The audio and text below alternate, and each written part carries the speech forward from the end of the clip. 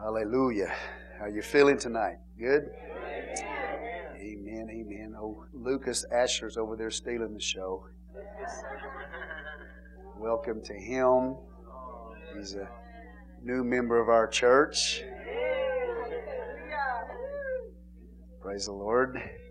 Brother Moses, Sister Elena, and Elizabeth, and now Lucas Asher. Praise the Lord. So we're glad they're here tonight. Okay, Romans chapter 1, verse 1. Paul, a servant of Jesus Christ, called an apostle, separated unto the gospel of God. And everybody said amen. Father God, we thank you right now for your awesome word. We ask you to help me to teach and preach this tonight. In Jesus' name, amen. You may be seated. In the name of the Lord. Give credit once again to Dr. Doriani, the theologian behind Theology in Everyday Life. Amen. So, first of all, when we talk about calling, sometimes finding our place in life is challenging. So you go to work and you ask yourself, am I where God wants me to be? Amen. Is this the place that God wants me to be? Is God calling me to be here? Is God calling me to do this? What does God want me to do with my life? And especially sometimes when you get frustrated at your workplace, you know, you say, man, I think I'm just going to go and find another job. I'm going to change jobs because I'm just so frustrated with this place I'm working at. Amen. So sometimes that creates questions, doesn't it? About whether or not you're in the will of the Lord, doing what God wants you to do in life. Now, you will be surprised that the Word of the Lord really doesn't talk a lot about this. It doesn't, as far as placement in life. It talks about a call, but not necessarily about placement in life. Okay? About who you work for, all these things. Not really touched much on in the Word of God. Amen? But calling is. Now, the verse I read to you here in Romans chapter 1 deals with placement in life. Paul says that he's called an apostle. So that's a calling, that's a placement in life. It's a place of service, it's a place of work. What he is, his vocation is, what he's called to do in life is. But that's not really the primary focus in the Word of God when it comes to calling. Okay, so tonight if you're wondering, what am I called to do?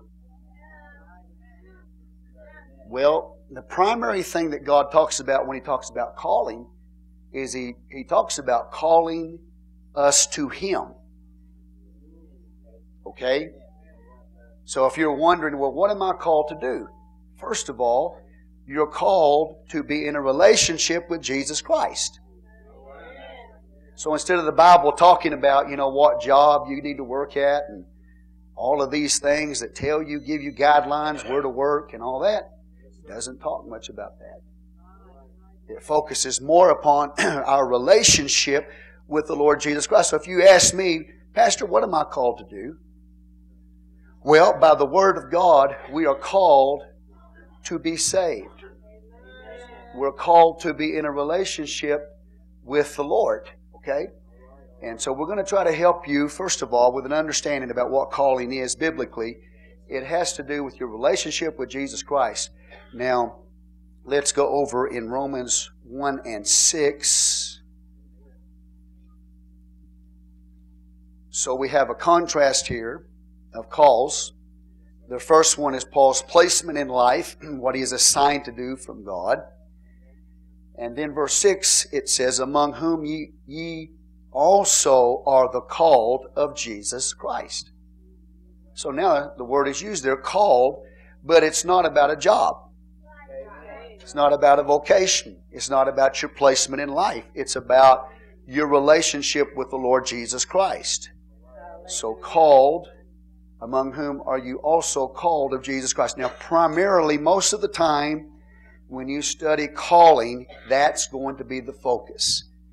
It's going to be the calling that we have to be saved and to be in a relationship with the Lord Jesus Christ. All right? Amen. Now in Romans chapter 8, please go over there.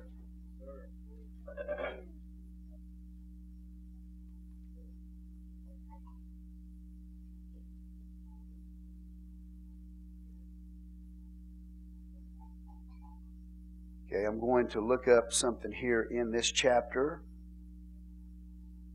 If you find it first, it talks about whom He did foreknow, He did predestinate, that we might be conformed into the image of His Son. So if you come across that, for some reason that has slipped my mind. But it's in Romans chapter 8. 29? Okay, thank you so much. All right, chapter 8, verse 29. For whom He did foreknow, He also did predestinate to be conformed to the image of His Son, that He might be the firstborn among many brethren. Moreover, whom He did predestinate, them He also did what? Called. And whom He called, them He also justified. And whom He justified, them He also glorified. You with me on that? Well, what is the calling then? Verse 29 tells you that we might be conformed to the image of His Son. So calling then, primarily in the Word of the Lord, again, if you're so worried tonight about what is my calling in life, now you know. So let's go home.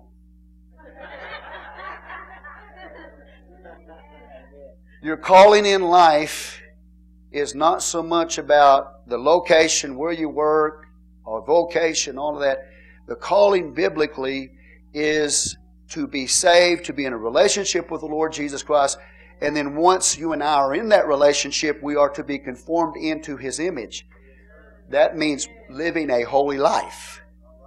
So it is a call from God that once you get saved, once we get saved, then we live a holy life. We be more conformed into the image of His Son. That is the ultimate call of God.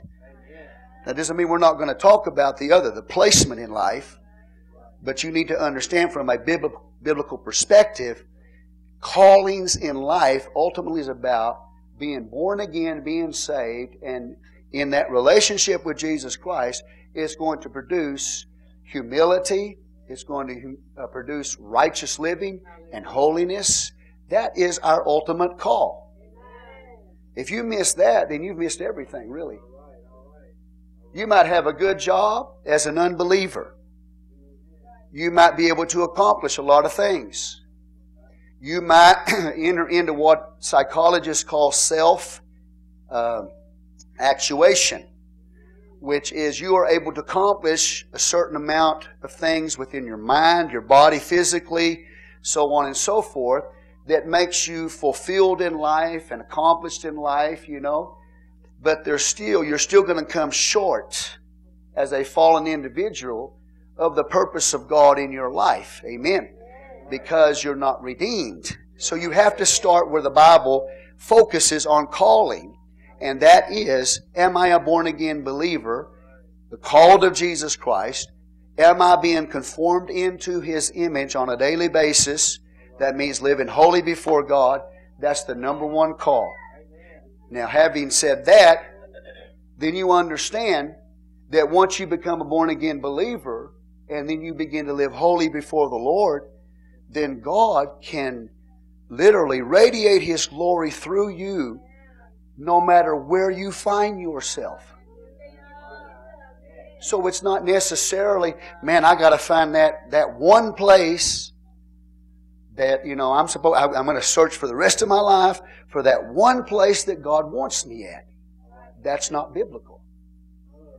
What's biblical is once you become a born-again believer and you're being conformed to the image of God, then wherever you find yourself in life, whatever job that is, whatever location that is, wherever you find yourself, God will use you there to glorify Him and to help other people. So it's not always about finding, you know. God, give me a dream. Tell me what job to take. That's not the way the Bible addresses work or calling in life. The most important thing is being born again and being in a relationship with the Lord. And as far as where you are working, it's not really a big deal. That might surprise you. But that's biblical. I don't really think that God cares where you work. Amen. But He will care for you in the work. And as I said, I don't think God really cares about the specific location or the specific job that you take. I don't think He cares. Tomorrow you could quit and go work somewhere else. Amen. And just be in the will of God the same when you quit and go work somewhere else as you were the job before. Because ultimately it's about being in a relationship with Jesus Christ and glorifying Him wherever you find yourself. And we'll talk about it in just a moment. And I'll show you that a lot of times your calling in life as far as placement is concerned pretty much is out of your control. It's really not based on your choice. It's based on family members. Family members influence what you do in life. It's influenced by where you're born, what city you live in. Are you here by choice? As far as birth? Did you get to choose which mom and dad you want? No? Did you get to choose which mom and dad and what occupation that mom or that dad works? Did you get to choose that? No. Did you get to choose the city you're living in? Not really. Either you're here because you're a part of a family unit or you're here because God assigned it to you. So really you didn't even have a choice.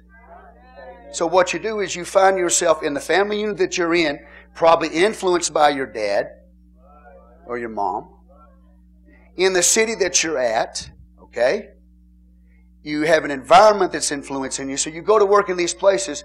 And the main thing, and again I want to emphasize this, biblically, God is not saying to you that you got to get on your knees and pray and fast for 40 days to find out where He wants you to go to work. He doesn't care. I know that shocks you. Because again, the Word of God, when it deals with calling, it deals with your relationship with the Lord Jesus Christ and being conformed into His image. And if you do that, wherever you go, say, wherever I go, God's going to bless me, and He's going to be glorified, and people are going to be helped, and there's going to be productivity. So you have to get to, in your mind, you have to get to a place where every time you go to a placement in your life, a job, or you call a calling, you have to understand that every time you get frustrated or whatever, and this thought starts coming to you and says, well, am I really in the will of God here? Being here right now? You know, if I was, I don't think I'd be so frustrated with all the things that I have to deal with. And, you know, sometimes things don't go well. You've got to remove that kind of mindset. Because God's not trying to get you to take another job. He's saying stay put where you are. Work through your adversities and glorify me where you are instead of always uprooting all the time and going somewhere else and looking for that so-called place that God's called you to. Let's go home. That's enough. That'll maybe stop you from coming and talking and say, hey, Pastor, what do you think I'm called to? I don't know what you're called to. I can tell you one thing. God's called you to be saved. I can tell you one thing. He's called you to live a holy life. But as far as the job you take, don't ask me. You couldn't have said, I take a job at Piggly Wiggly or Gibson's. Well, it depends on which one's in the city. Amen? I don't think there's a Piggly Wiggly or a Gibson's in the city. So that kind of tells me that your environment, your city, is going to choose for you, even though you've dreamed from a baby that you wanted to work for Piggly Wiggly.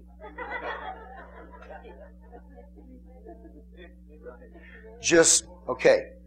So as a born-again believer, yes, we trust the leading of the Spirit of God, and God will open doors. But a lot of times the place you work is not by your choice.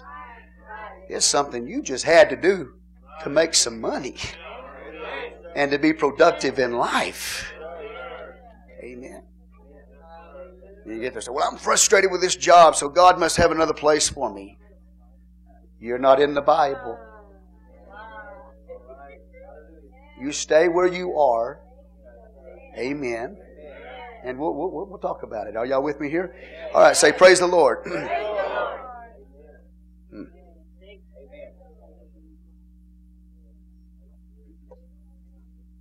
The challenges that we have in life, whether it's sacred jobs like ministry, so I'll just use the term job for your understanding. Some people think, okay, if I could become a preacher or a missionary, man, that's the greatest job to have. Because it's sacred in contrast to the secular.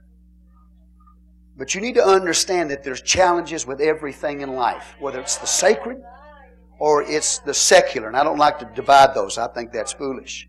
And I'll explain that to you as I go. But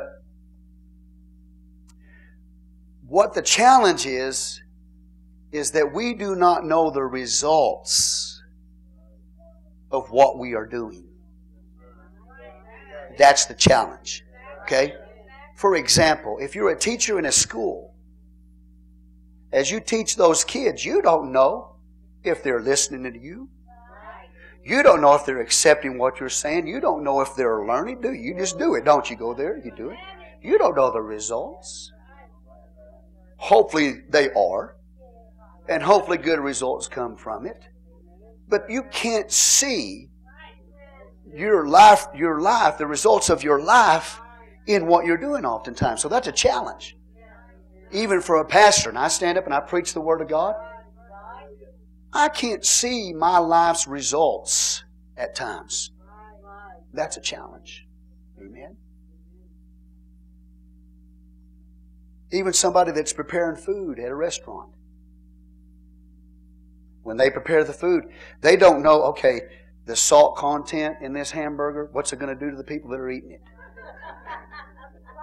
They don't know the results of their labor. Somebody employee working for a bank, giving out loans. They don't know the result of the loan that they just got approved for somebody. They oftentimes don't see the results of their life. They don't know that maybe that loan allowed somebody to go and get a business, but they don't necessarily know the outcome of that. They don't know the results of their labor. And that's challenging for you. Amen.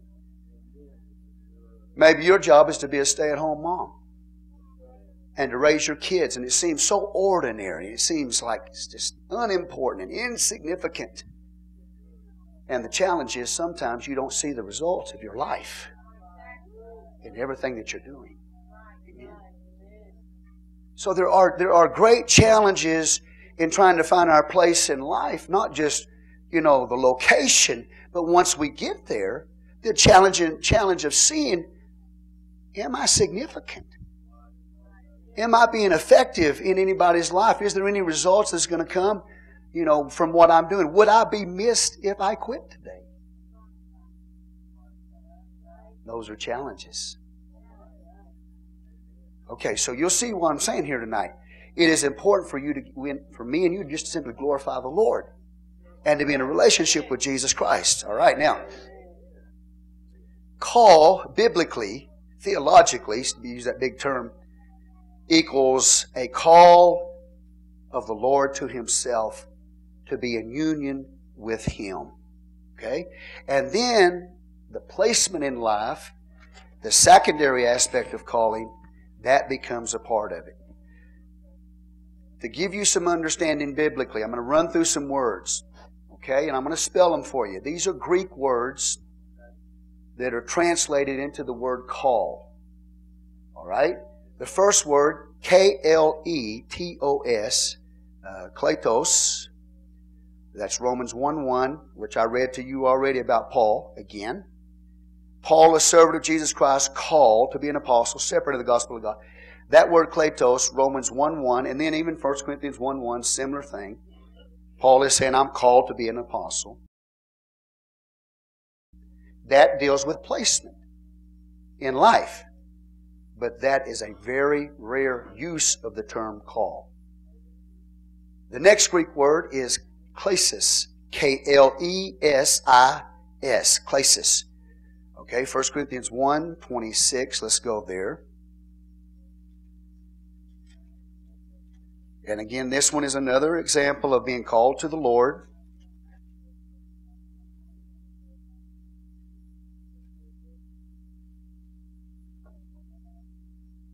Verse 26.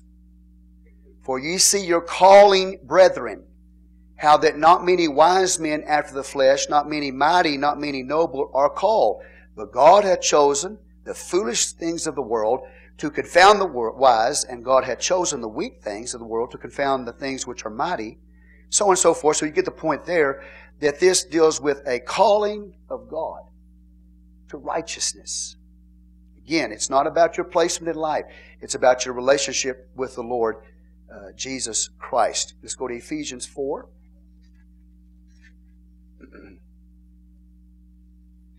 This is going to really help some of you because you're going to stop pursuing all the time some invisible call that's not there. Now, I understand callings in the ministry and things, and that's vocational. Vocational is what you're called to do. But we're talking about calling in general, your placement in life. Okay? So this word klesis, 1 Corinthians 1:26, says they were called to righteousness. Ephesians 4:1, let's read this. I therefore, the prisoner of the Lord, beseech you that you walk worthy. Ooh, look at that. Of the vocation wherewith ye are called.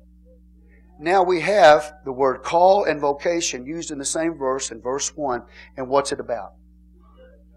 It is a call to walk in humility before the Lord. That is the primary use of the word calling in your Bible. Not placement in life, but a call to righteousness, a call to purity, a call to be conformed in the image of His Son, a call to be in a relationship with Jesus Christ. That is the ultimate call in your life. Amen? And that's primarily how it is used in the Word of God. Now, there is another word, kaleo, K-A-L-E-O, kaleo. Example, Matthew 1:21, Acts 4:18. It's simply the word that is used to speak to somebody else. Okay, or to call out to somebody else. All right, communication calling. You see what I'm saying? And we're not focusing on that one tonight. We're focusing on the other two. Now, if we live a holy life, God will use us in a powerful way no matter where we are. And don't forget that. And I don't know if this means anything to you. Hopefully it does. To show you just how free you are. And how free I am. That once we get in a relationship with Jesus Christ, and we're walking in that relationship with Him, that you can just about be anywhere. And that's the main point. And God will use you in a powerful way to do great things wherever you are, so that you don't always wonder if I'm in the will of God. Amen? You're in the will of God because you're in a relationship with Him. You're full of His Spirit. You're walking in holiness before Him. That puts you automatically in His will, and the place you're working is insignificant. Tuesday, Pastor, I think I'm going to go work, this place. I don't want to be here because I feel like God's calling me over here. I say, really? You sure about that? No, maybe you're just frustrated and you're tired of the tension. And you don't see results and you can't see that. You know what? Okay, you get it. I'm going to free myself as well as freeing you tonight from getting a call all the time that wonders about, well, am I called over here? I don't know. Probably go ahead. And then you come the next day, am I called to be over here? I say, probably, yeah, go ahead. Amen. Now, I do believe in words of knowledge and words of wisdom that come from God. I know that. We've operated in that. We understand that, Amen. But ultimately, it's your relationship with Jesus Christ that's the most important thing. And mine. And when I'm walking with Him the way I'm supposed to walk with Him, He will use us, I'm going to repeat myself, powerfully wherever you are today. That's what's important to God. Biblically, that's what's important. Now, 1 Corinthians chapter 7, to emphasize this, as far as your placement in life, look at what the Lord says here. And we're going to start with verse 17.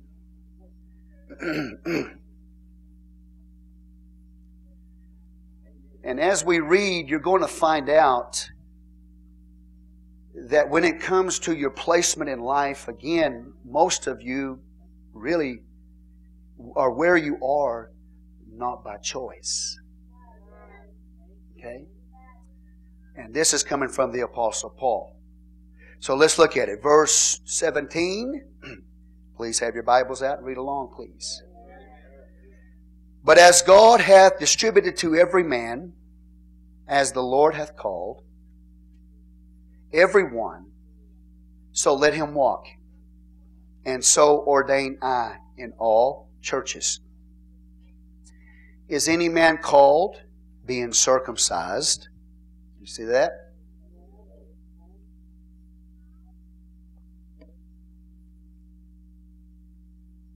Let him not become uncircumcised. Is any called in uncircumcision? Let him not be circumcised. Okay? So what Paul is saying is this, is you look at yourself, and if you're circumcised, you're a Jew. Or if you're a Gentile, uncircumcised, he said, don't desire to change who you are. If you're a Jew, that's great. If you're a Gentile, that's great. It's unimportant. It's totally unimportant. Because whether you be a Jew or a Gentile, both can serve the Lord.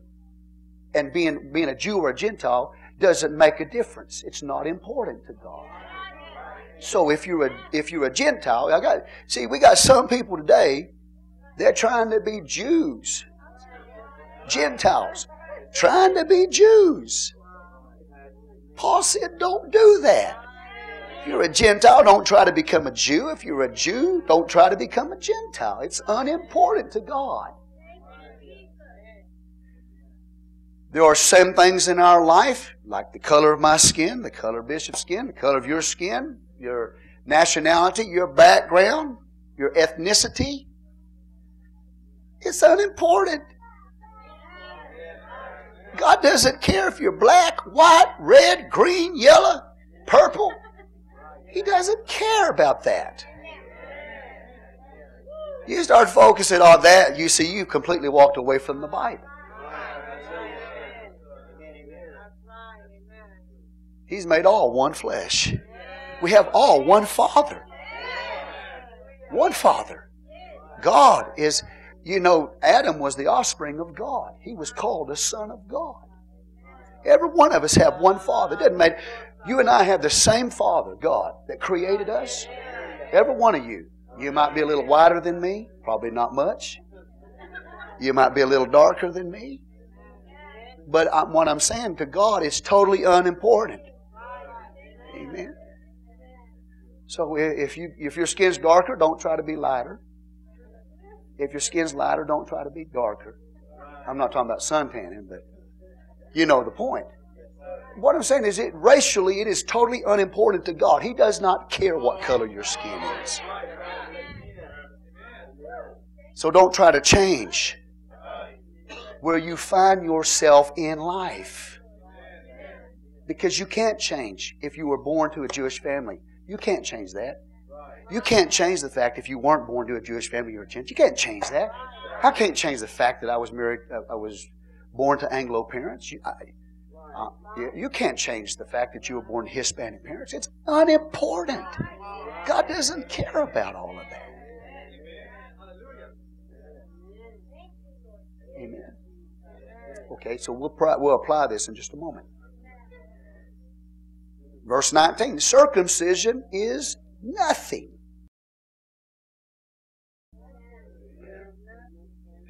And a translation simply, so you'll understand what it's saying, if you're a Jew, nothing. Who cares? But the keeping of the commandments of God, that's something. You with me? All right, now that's important because in the early church, and they were some of the Judaizers who were coming to the church, they were born again of the water and Spirit, baptized in Jesus' name, filled with the Holy Ghost, brought into the kingdom. Some of the Judaizers in the book of Acts was telling Gentiles, you have to become a Jew. That means you have to be circumcised in your foreskin in order for you to be saved. And the early church says, oh, no. You do not have to become a Jew. You do not have to experience physical circumcision to become a Jew in order to be saved. Are you with me? Paul is building this. He's saying it's nothing to God. It's not important. Okay? Let's keep going. Verse 20. Let every man abide in the same calling wherein he was called. Art thou called being a servant? Care not for it. Don't worry about it, he said. If you're called to God and you're a servant, that means, that you're a slave, basically. And you're not getting paid for what you do. And you're as you're working there, you don't walk around, well, God, am I out of your will here? Should I change jobs? You don't have a choice. You can't leave your master in that culture and go get another job because you're a slave. So God says, stay where you are, servant. Stay where you are as a slave. Glorify God as a slave, as a servant to your master. Amen. You with me? Don't try to change that. Now, if you can be free, be free. If you can buy your freedom, then do it. If you can better yourself in life, better yourself in life. Amen. But where God found you, in so many situations, what He's saying here is out of your control. You didn't choose the family you were born to. You didn't even choose your occupation in some cases. You were put in these situations. Amen. And so God is saying, stay there. All right, it's beautiful. I love it. Okay, now look at it some more. Art thou called being a servant? Care not for it. He says, no big deal. Don't worry about it. I love the way God speaks. That's beautiful in it. He said, don't worry about it.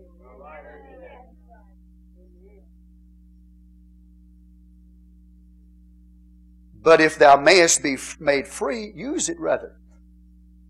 If you can't, in that day you could purchase your freedom. He says, if you can't be free, then stay where you are. Glorify God as a slave. Amen. If you can do something to better yourself and be free by all means. Amen. But there's some things you can't change. All right, let's keep going. Verse 22. For he that is called in the Lord, being a servant, is the Lord's free man. So you might be thrust into situations, into jobs that you don't want to be at. You have a hard time getting up in the morning and going to that job because you feel like a slave and you don't feel fulfilled. And you don't feel like, that you're developing yourself into your full potential. And you're frustrated about that. What you need to understand is, that's okay. It's okay to be where you are. It's okay to go to that place and not be fulfilled. It is okay for you to go there and be treated like a servant and be treated like a slave and sometimes mistreated by the boss. It's okay. And God says, don't try to change it. If you can better yourself, do it. But serve the Lord wherever you find yours. Amen. That's the point.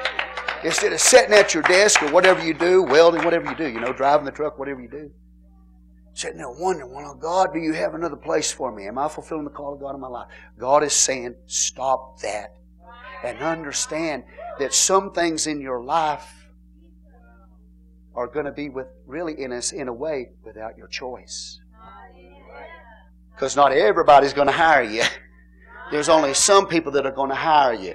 So really it takes it out of your control.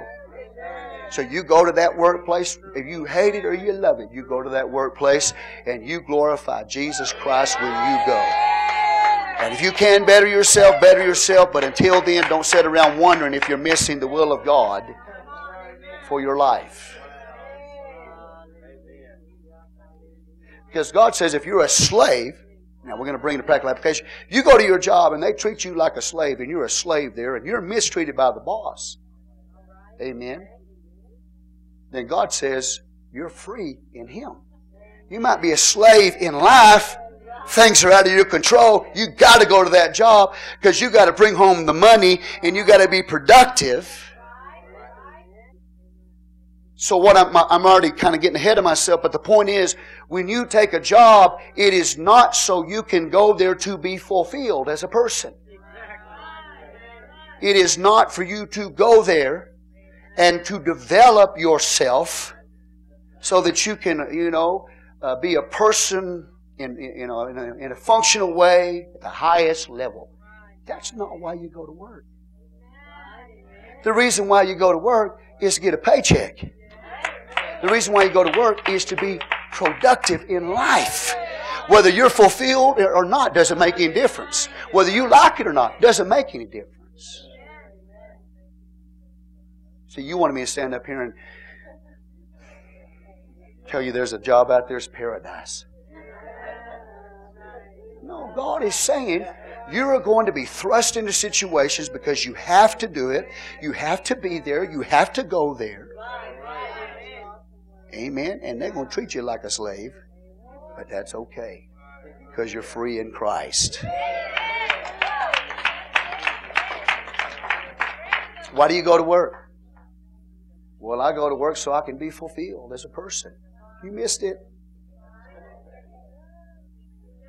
I go to work so I can be developed in my personal skills. You missed it. If you happen to get a little education in the workplace and they're willing to, make you a better person in your skill set, you're blessed. If you happen to find some fulfillment in your workplace, you're blessed. But that's not why you go to work. You go to work to be a producer and to receive that check to support your family.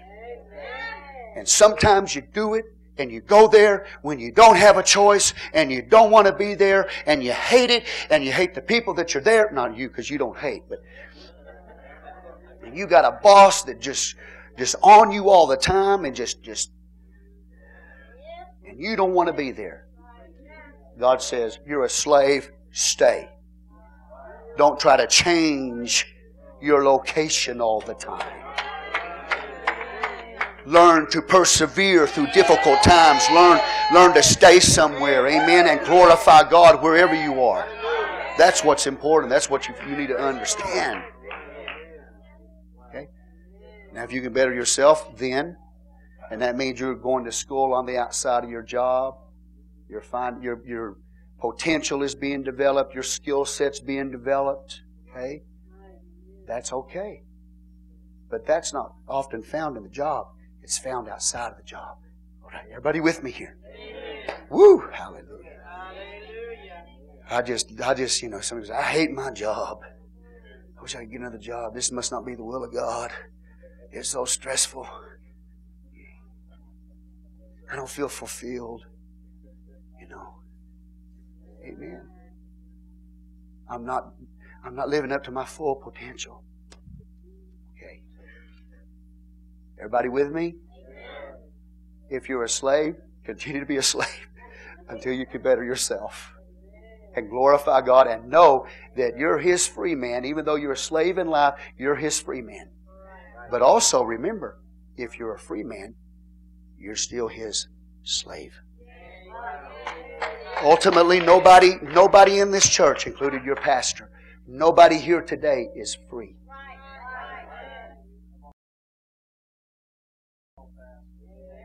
Every one of us, number one, belong to Him. And we are His slaves. We're His love slaves, but you belong to Him. Every one of us, you're not free. And not only that, but not only are you not free because you're a slave of Jesus, but you're not even free in life. You belong to somebody in this life. It doesn't matter who you are. Everybody here, look at your neighbor and say, I'm not free, but I want to be free. You're not free. Somebody owns you.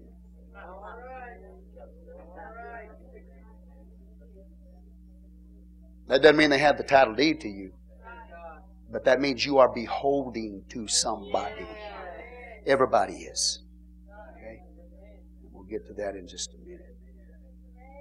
I want to be free to do whatever I want to do. Even kings are limited. King Tim.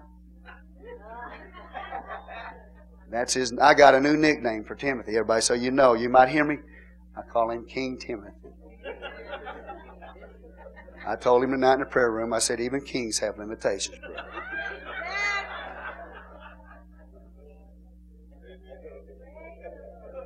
Every one of us tonight belong to somebody. That means, not they own you title deed, but I'm saying you are beholding to somebody in life and put a period on it. Okay? Amen. I'm beholding to you. In a sense, I belong to you. But before you start shouting and screaming and running the aisles, you need to understand, you are beholding to me. Amen. So, yeah, you're free, but you're a slave. Okay? Amen. An employee belongs to the employer. You are beholding to them. You are a slave to them. And the boss that's over you, he's beholden to somebody because he's got a boss over him. Everybody awake? The students you teach, if you're a teacher at school, the students that you teach, they belong to the teacher. That means those students are beholden to the teacher. And the teacher's not free because he's beholden to the dean above him. And the dean's not free because he's subject to, whoever. King Tim.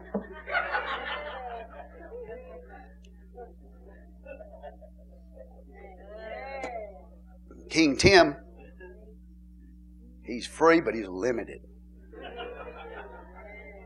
You understand? So even though in life we're free in Christ, we're slaves. And you're a slave when you go to work or whatever you do. You're a slave. You're a servant beholden to somebody. But you need to come to terms with that and understand that that's all right. That's the way it is. You said, I want something that's going to free me to do whatever I want to do. Because I have dominion. In Genesis, God said, you shall have dominion over the earth. And I got dominion. That means I can do whatever I want to do. That's not what that means.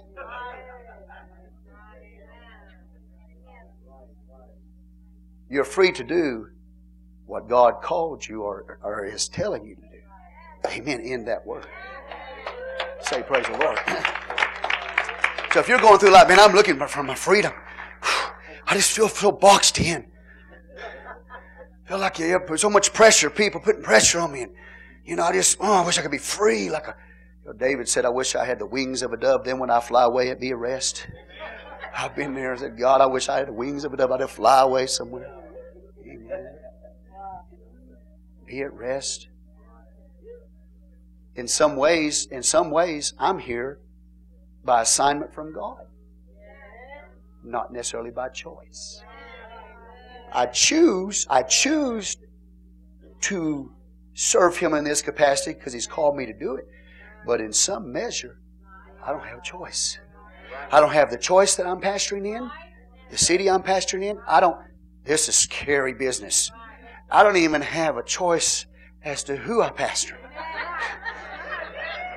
That's why it's extremely dangerous to be a shepherd. Amen. We'll learn a little bit about that Sunday morning. You know, David was a shepherd. Being a shepherd's dangerous. You fight lions and bears. It's a very dangerous occupation to be in. Okay? I don't get to pick and choose who I'm going to pastor. All right? I don't get to pick and choose the location that I pastor in. So again, I'm a slave to Jesus Christ. Wherever you work, you're a slave. You're a servant. And it's okay. You're beholden to somebody.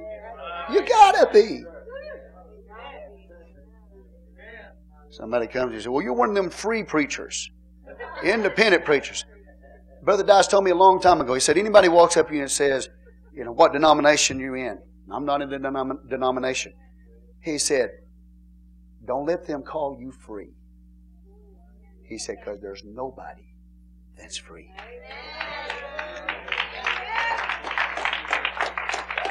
Amen? So you have to understand what the ultimate call of God in your life is, to be in a relationship with Him. And once you get in that relationship with Him and you be conformed to Him in the image of His Son, and you're walking in holiness and you're walking in humility and these things, these traits of Jesus Christ are in your life, He is going to put you in places, born to families you had no choice to, cities that you're in that you really didn't choose to be in, jobs that you're working at, that really when it all came down to it, it was who accepted your application.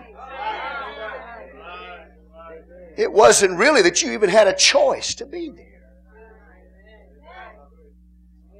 And you're wiggling and you're squirming and you're trying to find the call of God. God gave it to you. He ascribed you a place in life. Amen? To glorify Him wherever you are. All right, I think you got that pretty much, didn't you? It's an assigned place. According to Paul, it's an assigned place from God, the calling. The placement in life is an assignment. Amen. Now, and I've already covered that, so hallelujah. I love it when God helps me speak and I don't have to look at my notes and it's the next paragraph, you know. So I already taught you about belonging. How many of y'all belong to anybody? Do you belong to anybody? You don't belong to anybody? You're not beholden to anybody? You're free.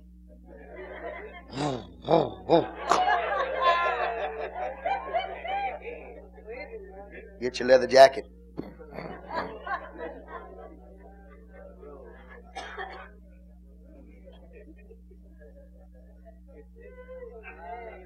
I hate to tell you, I hate to break the news to you, but you belong to somebody.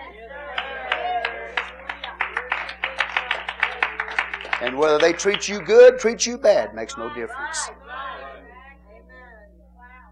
Hallelujah.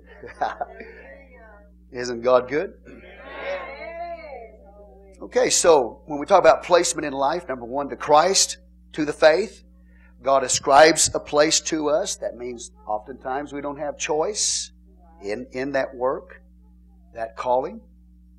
And then we have the calling to work. Okay, so first of all, let me talk about a couple of things. I really sort of already addressed this, but there is in psychological teaching about work, it's called self-actuation. And I've already covered it, but I'll talk to you about it again. Self-accusation.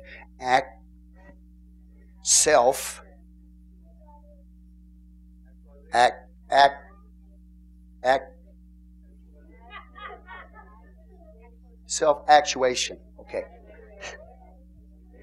That means you go to work to be fulfilled. You go to work to develop yourself, body, soul, spirit, to make yourself better.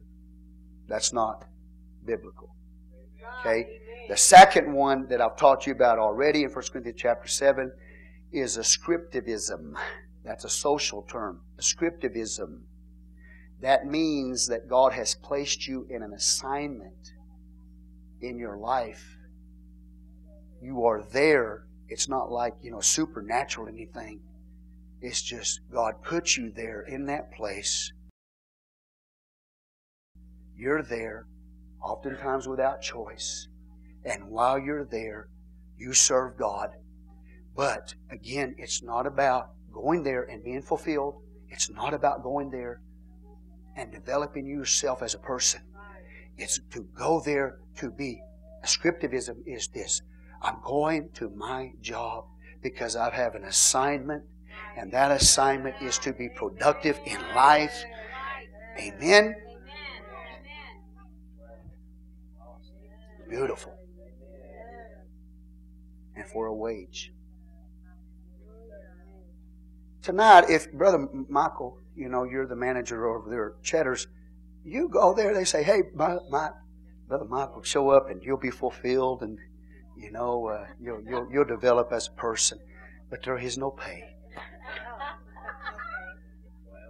Would you say, oh yeah, let's go. I like that idea. Of course not.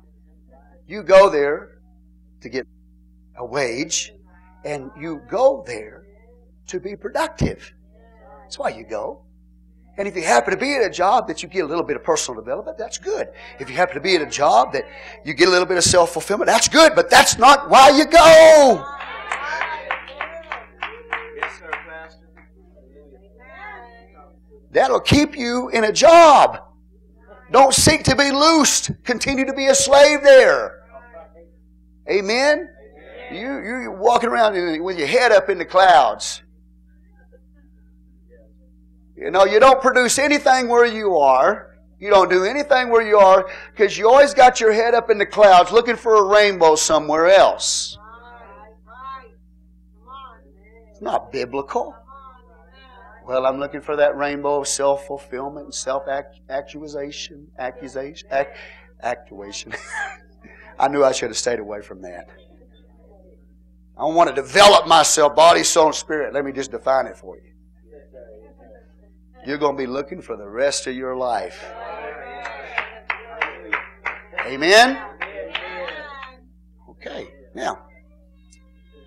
So then when it comes to the call and placement in life, is it number one, why can't I say that? I need to drink some water. Self-accusation. There we go. Anyway. Is that the right way to approach work? Fulfillment, self-fulfillment, and personal development? Is that why you go to work? Or is it the second one? That you have been thrust into situations, even workplaces, that you don't necessarily want to be at, but you go there to be productive and bring home the paycheck. The second one, right? Well, that's Paul. That's what Paul said. Paul said it wasn't for, personal fulfillment or personal development. Now, from a theological point of view, there is, an individual by the name of John Frame. Theologically, he says this. This is interesting, okay? It goes along with ascriptivism, which means I go to the job not for personal development or fulfillment, but I go there to be a producer and to bring home a paycheck. Now, in connection to that, because that is Bible, 1 Corinthians 7 by Paul, when you take theology as a whole in the Word of God, this individual, John Frame, says this. There are our calling comes from four sources, based on four sources. You with me here? Number one, God's gifts. Okay. What I'm going to do in life, my placement in life, is going to be determined by the gifts that God gives us. God gave you gifts I don't have. God gave some you gifts. Everybody's different. You're all gifted in some way.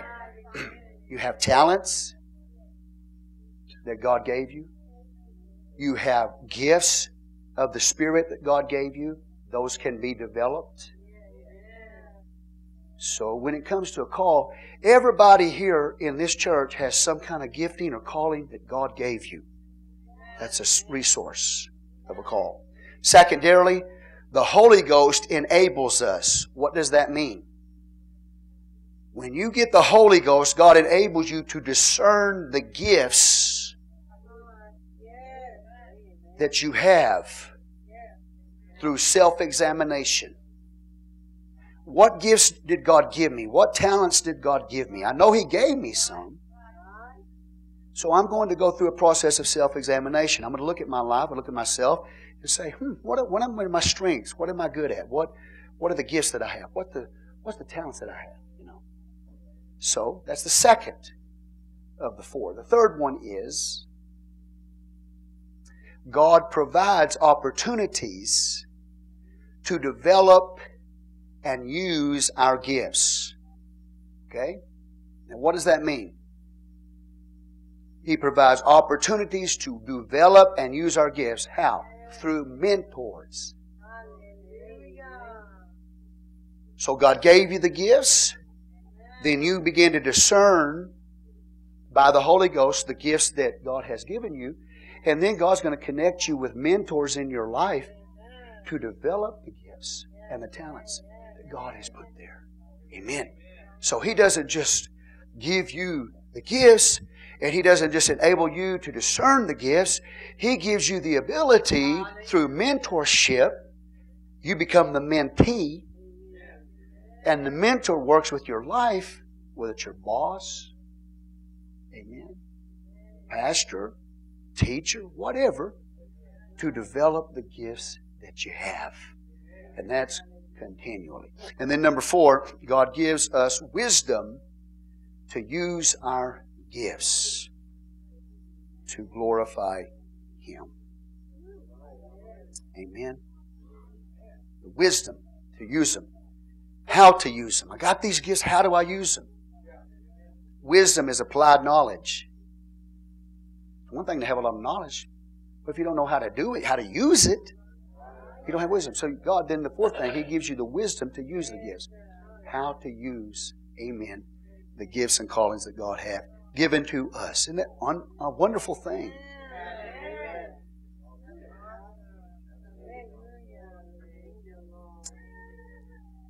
So is it the first one then? We go to work to be fulfilled and to develop ourselves, body, soul, and spirit? Is that it? No. Is it ascriptivism, which means I'm assigned to go to a place to be productive and bring home a paycheck? Yes, according to the Word of God. Sometimes completely out of our choice. And we shouldn't be always running around looking for something better. But the most important thing is that God gives you the gifts, gives you the discernment, He enables you by the Holy Ghost to discern the gifts that you have as you challenge yourself. And then what? What was the third one?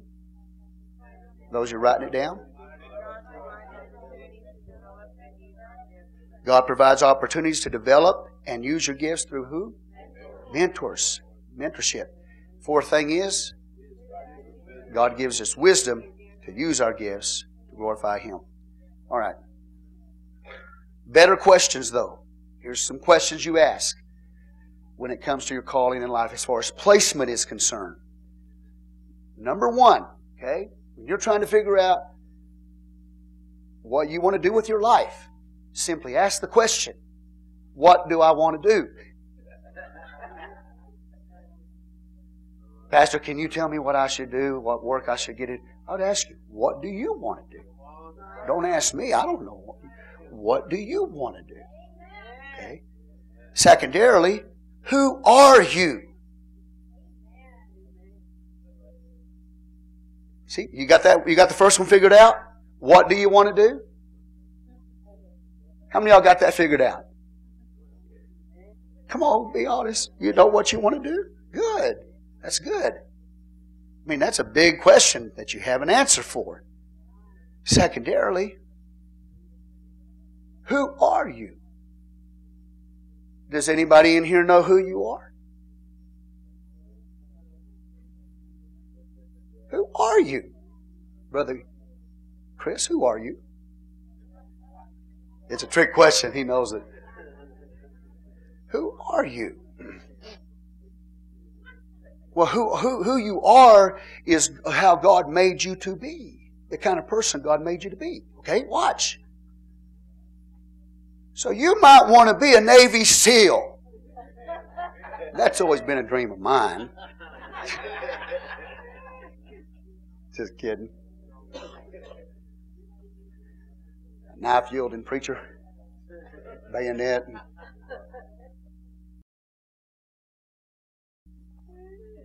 Rambo.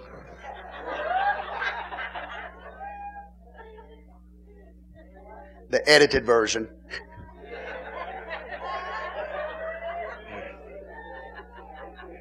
You get to run around without your shirt all day long. No, I'll just anyway. But the problem is, okay, you might want to be a Navy SEAL, answer the first question. But the second question, who are you? Who did God make you to be? You do realize that the majority of us could never be a Navy SEAL. I mean, we could long and dream and watch all the videos about being a Navy SEAL and say, yeah, I'm going, you know. I'm going to be a Navy SEAL. You don't know who you are. You don't know. Maybe you can be. But you have to understand that Navy SEALs, God made those men to be able to be a Navy SEAL. You can't just jump in there and say, I'm going to be a Navy SEAL. Oh. You'd be crying home, calling home to Mama the next day. Mama, will you come get me? I'm too hard.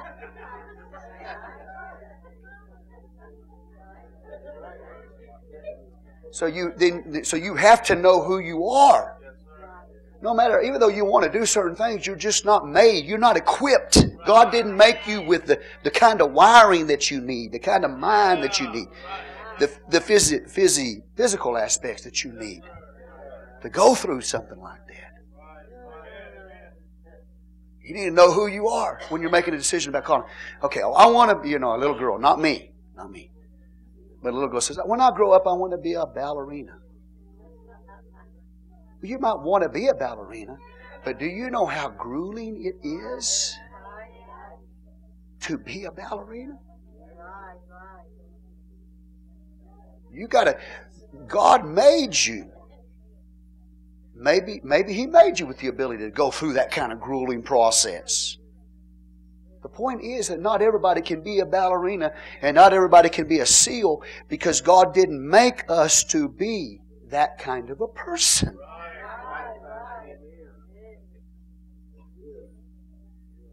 I got some sisters in here, they don't want to be a ballerina, they want to be the Navy SEAL. I feel it in my spirit. I hear sisters screaming out in their spirits, I want to be a Navy SEAL.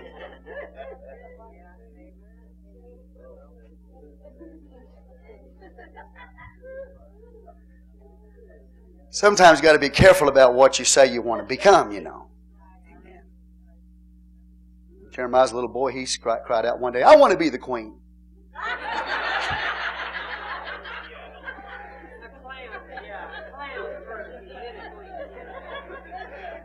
Yeah, they ask him, what do you want to be when you grow up? Christina says.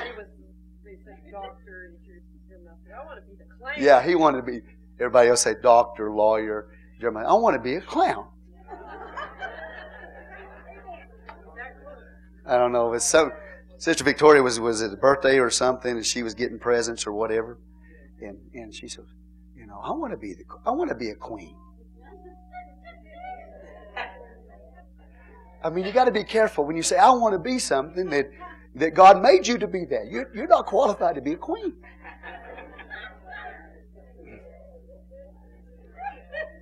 You might not be able to be able to climb. Don't worry. He gives me grief all day long.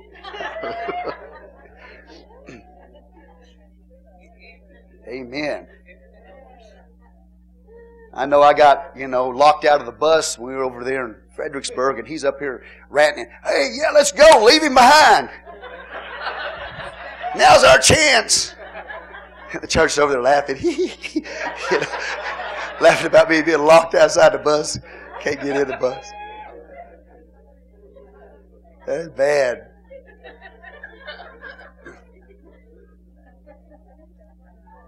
And I think it was the following Sunday, I got somebody locked the front door. I was in the front of the church. I got locked out of my own church. So I've been locked out of my church bus, been locked out of my own church. And Sister Angelica and Brother Gabriel, they were in the car, and they were the only ones left. I said, can I catch a ride around back? You know? And I looked at them. I said, do you think this is a sign of things to come? And I got locked out of my own church, you know. Amen. Anyway, so he gives me grief, I give him grief. But we all say things, you know, about what we want to be, you know, and we have dreams, and it's okay to dream. It really is. There's nothing wrong with that. But there's just some of us are just not equipped to do it. You know what I'm saying? You know, I say, well, I want to be a pastor. That's a wonderful thing. That's a holy vocation. It's an awesome call. There's no higher call on the planet to be a pastor. Abraham Lincoln, the President of the United States, made a statement. He said, that's the highest call in the land, to be a pastor. It's the highest call is higher than the President of the United States. But I want to tell you something. If you're not equipped for it, it will kill you. It'll kill you. Amen. So you got to know. I want to do this. Okay, that's great, but you got to know who you are. You got to be able to answer that honestly too. Your ego, man, your ego. We all got an ego. Say ego. Every one of us got an ego. And our ego write a check our consecration can't pay. Amen. Ego. Do you know who you are? Do you know how God made you? Amen. Do you know your limitations? Do you know your strength? Do you know your weaknesses?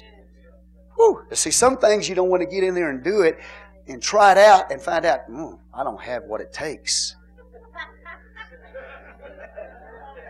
Been there, done that. Man, I don't know how I want to do this, God, but I don't know. I don't know who I am. Amen.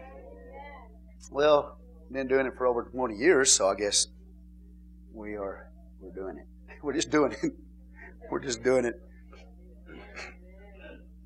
Sister Christina says, there's a price to pay. There's a cost that we've got to pay. She says, sometimes I don't know if I'm able to pay that price. So you got to count the cost. You got to sit down and count the cost. You got to know who you are. Amen. Say, praise the Lord. And then thirdly, this is real important. What do people ask you to do for them? Okay, so if I want to do something, and I look at my life, I believe that God has made me, give me the abilities to do it, but nobody's asking me to do it.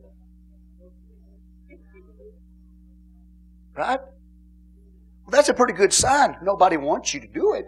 That's probably not what you're supposed to be doing.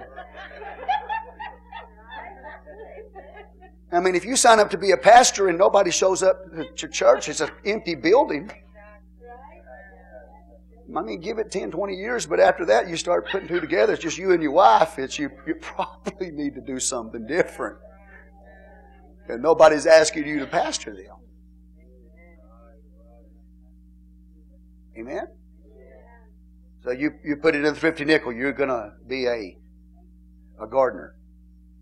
You're going to be a landscaper. Mow lawns like Brother David back there. And so he gets one job. He goes and mows it and says, would you like me to come back next week? And they go, oh no. And then you go to another house and you mow the yard and you ask them, do you want me to come back next week? And they go, oh no. You're pretty much learning real quick this is not your occupation to be in. Because nobody's asking you to come back. See, that's really important. You might want to be something. You might know who you are. But does anybody want you to do it for them? Anybody asking you to do it? I want to be a preacher. Anybody asking you to be one? I want to be a singer. I think I can sing. I want to be a singer. Well, first of all, did God give you a voice to sing? Okay, check that one off and check the second one off. And then so now you want to make a living as a singer, but nobody's asking you to sing for them. You probably need to change occupations. I mean, even the birthday parties don't want you to come back.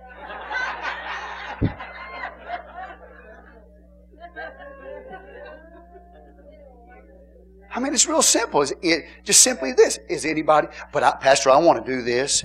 Okay. You think you can handle it? Yeah, I think I can handle it. Does anybody want you to? No? Oh, well. Then you probably want to find something else. Is anybody asking you to take that job? No. Keep looking. You understand.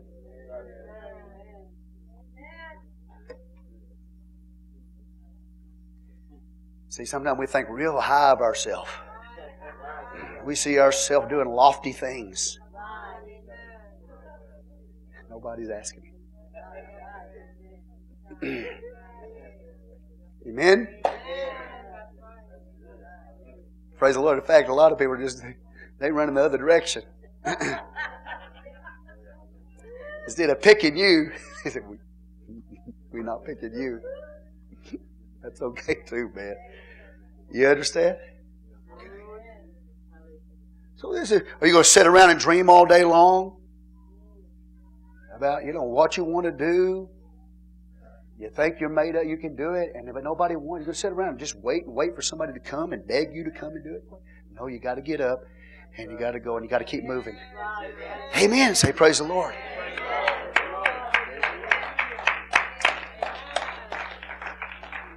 What people ask you to do over and over and over, real important, probably is the voice of God telling you what your call in life is.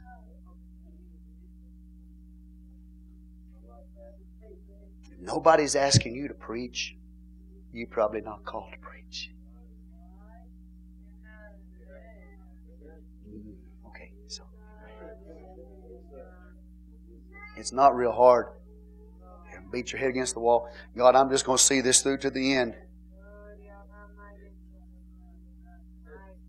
Are y'all awake? I want to be a welder. Nobody's asking you to weld anything. The last time you welded something, you burned the building down. Okay, so anyway, praise the Lord. Real quick, what do you want to do? Who are you? Amen? Can you be that person? Can you fulfill that job? Did God make you with that ability? And then what do people ask you to do over and over? That's probably the voice of God. Amen. Serve God where you have been put. Adversity, amen, is not telling you that you need to make a change. Adversity is telling you, hunker down. Stay with it. Don't make a move. If I'll stay here and I'll fight through this push through this adversity, through this difficulty, I am going to grow as a human being. If I run off every time I get into some kind of tough battle, adversity, if I'm always making changes in my life, I don't know about you, man. I failed in a few areas of my life. I don't want to fail again. So sometimes I'm going to stay in a situation, man, and I'm just going to fight through it and press through it and push through no matter how much pain, suffering, agony, whatever, disappointment, whatever. Amen. Because I know what's going to happen. It's going to cause me to grow. It's going to cause me to change. That's important. When you have something on the inside of you that sticks with something through adversity, you are investing into your own self because you're allowing yourself to be developed and grow in that adversity. It's not that you're out of the will of God. Adversity comes with everything we do. Challenges come with everything we do. Amen. Okay. Serve God where you put them. Heed to the general call of faith. Amen. And then, secondary to the particular calls, to see our gifts for the good of people and the glory of God are used. That's the way that we look at this, okay? Now, I'm almost done. In the Bible, okay, let me just touch this, and then I'll get in Scriptures. If you want to go to Ephesians chapter 6, you can, because I'm going to go there in just a minute.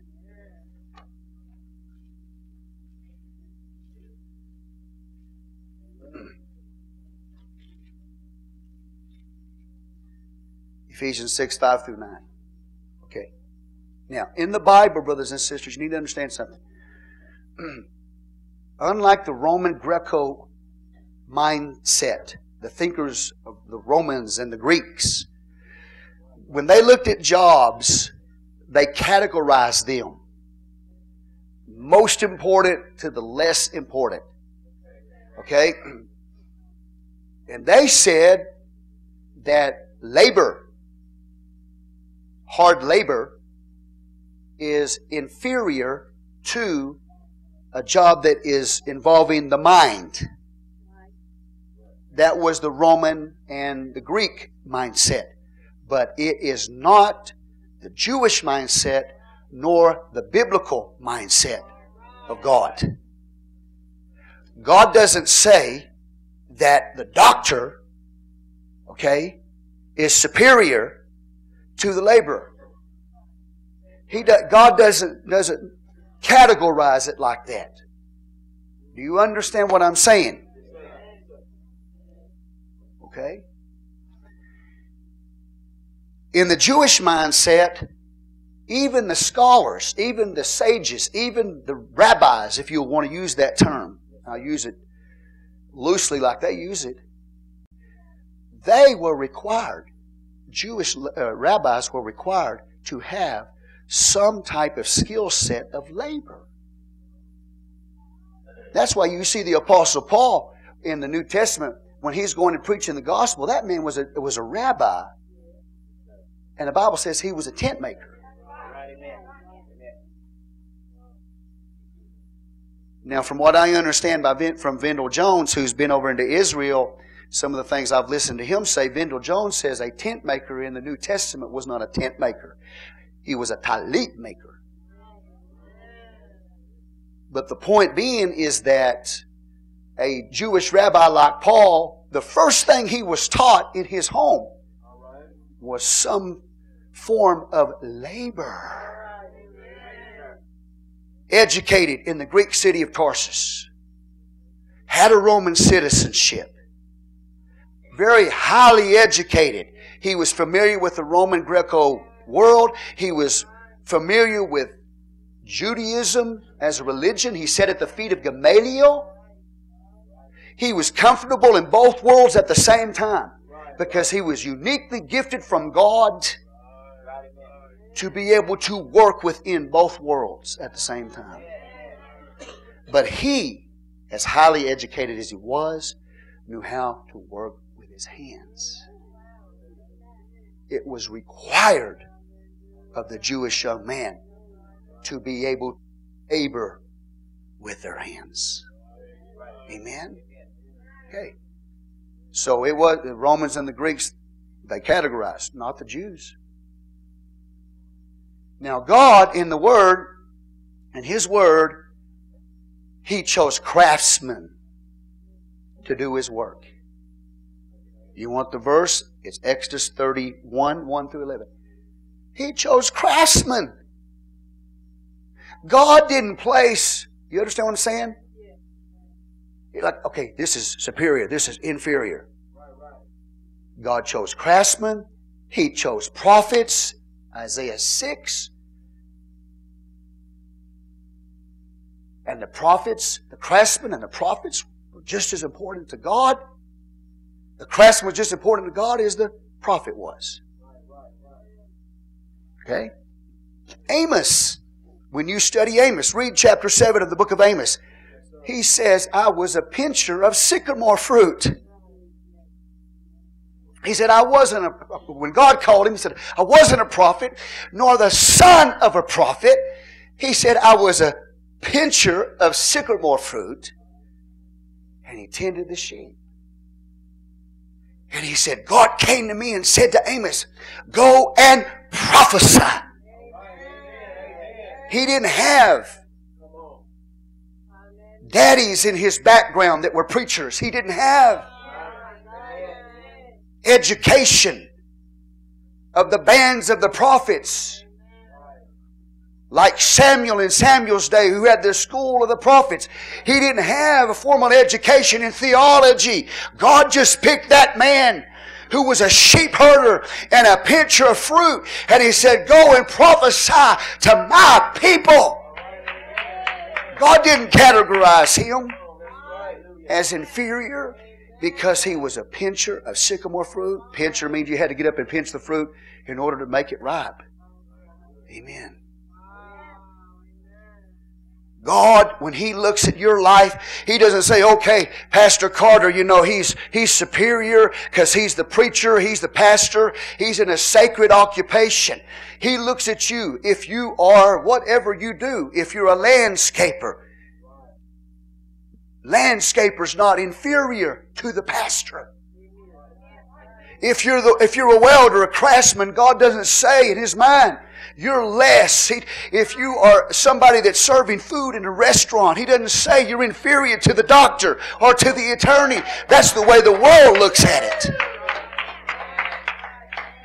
What God is saying, wherever you find yourself, as long as you have been called, that first call, which is the most important thing, and you're in a relationship with Him, and you are being conformed into His image, and you're walking in humility, and you're living holy before Him. He's saying, it doesn't matter where you work, what you're doing. It's all good in God. It's all important. A mother taking care of her children might feel insignificant in what she's doing and might be tempted to go out into what's called the workplace and be a professional woman. But I'm going to tell you something tonight. You as a woman who is taking care of those babies, staying home and watching those babies, are just as important and probably more important than somebody that's in the workplace, a professional woman. You might look at it as just being ordinary. That's the way we all sometimes look at everything. Every one of us here today, including the pastor, sometimes they look at it and say, what I'm doing is just ordinary. Because I can't see the results of my life in people. I don't know the influence. I don't know how I'm helping. When God looks at you, that first and most important call, which is the focal point of the Word of God, if that's in place, God said, you're glorifying me. It doesn't matter what occupation it is. You call it secular and spiritual. God doesn't call it secular and spiritual. It's all spiritual. When you're washing dishes, no wonder in Zechariah, He said the pots will have on it holiness unto the Lord. He said the bells of the animals will have holiness unto the Lord. Common day, everyday farmers, their animals will have bells on them. It says, separated unto God. When you wash dishes for your family, that's not secular, that's spiritual. Give God praise in this house. Holiness unto the Lord. Read that last chapter of the prophet Zechariah, and you'll see what I'm talking about. It's you and I that separate the secular from the spiritual. But when you get up in the morning and you go to your job, whatever it is, if it's laying tile, if it's laying carpet, whatever it is, if it's preparing food, if it's whatever, selling cars, working on cars, if you do it to glorify God, it's no longer secular. It's just as spiritual, brothers and sisters, as the man standing behind the pulpit preaching to you. In fact, in some cases, more spiritual.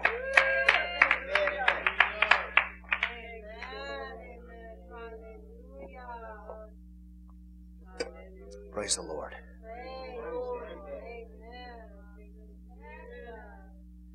Ephesians 6.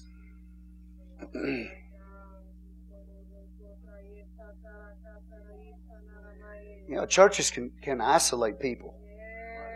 They can have seminars for doctors and lawyers, doctors, attorneys, and completely leave out the guy fear and trembling. When you obey that boss, the first thing that should come in your mind is this: I don't necessarily like this man, but I'm obeying him because ultimately I'm doing it unto the Lord. I'm going to do what He tells me because I'm doing it unto the Lord. We've all been asked to do things. I remember when I worked for a company, I was asked to do all kinds of stuff. It wasn't in my agreement. I mean, it's more and more like that today. You go to work, you got to, well, what is the job description? What am I going to be doing here? Well, you're going to be driving a truck. Okay. Does that mean sometimes I got to get off the truck and unloose the pipes? No, you're only driving the truck. When I was working at a company, it wasn't like that. When you got hired on, they said you're going to get hired on for this, but you did everything. Everything. Your job description was everything. Amen? I worked in a warehouse unloading and loading trucks. I was a chemical pump repairman. Amen? I went and picked up the mail. I delivered filters out of town. Are you here? I hoed weeds on the side of the building. And sometimes not just the side of the building, but the whole huge field in front of the building. Hold the whole thing by hand because I didn't have anything to do. And I wanted to stay busy, so I hold the whole thing by hand. Forget job description. And then, just for kicks, they said, by the way, paint this building. So I became a painter. And it was no small building. It's probably as long as this building. As big as this building, square foot wise. Painted the whole thing by hand, roller. So, when you start talking to me about job description and, they're mistreating me because they asked me to, my job description is to flip hamburgers and they asked me to take the trash out. And I just don't think I should have to do that. Well, I'm sorry. You've got to do whatever is required of you. Okay? So if I was somebody, wanting to hire somebody, I said, what are you willing to do? Are you one of those people that have to have only a certain kind of job description and you can't move out from anything? I don't want you. Well, I'm willing to do anything. I want you.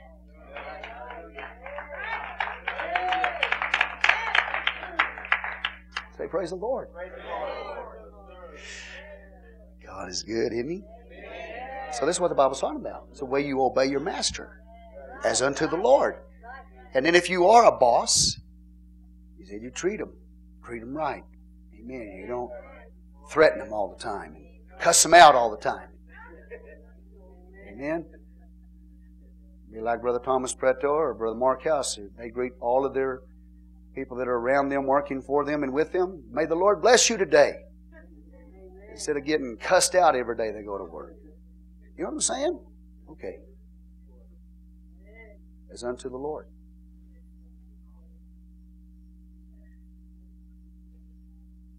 1 Timothy 2:9. That's what Boaz did. Remember when we studied Ruth? He said, the Lord bless you. And then they in turn, the employees, to Boaz, may the Lord be with you. I mean, that'd be great, wouldn't it, if you went to a workplace where the boss said, the Lord bless you, and then they in turn responded and said, the Lord be with you. It's kind of fun when it's reciprocated. If I say, God bless you, hopefully you say, may the Lord be with you.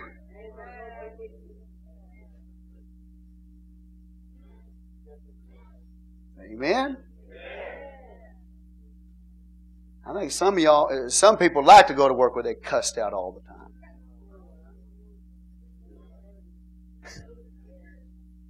Well, none of you. Right? Nobody here's ever been cussed out at your job, have you? You been recently? Recently? Really?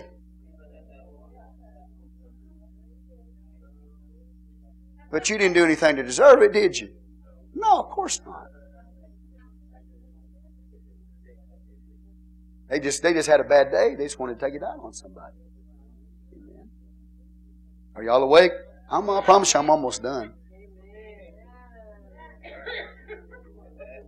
Biblically, they're not supposed to do that.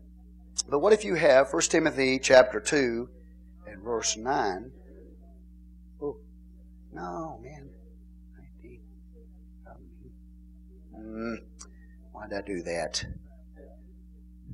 Let me see. Let me see.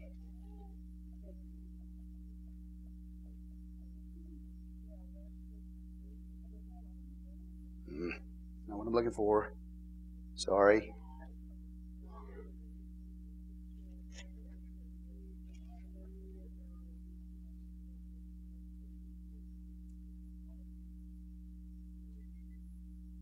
Okay, let's just go on.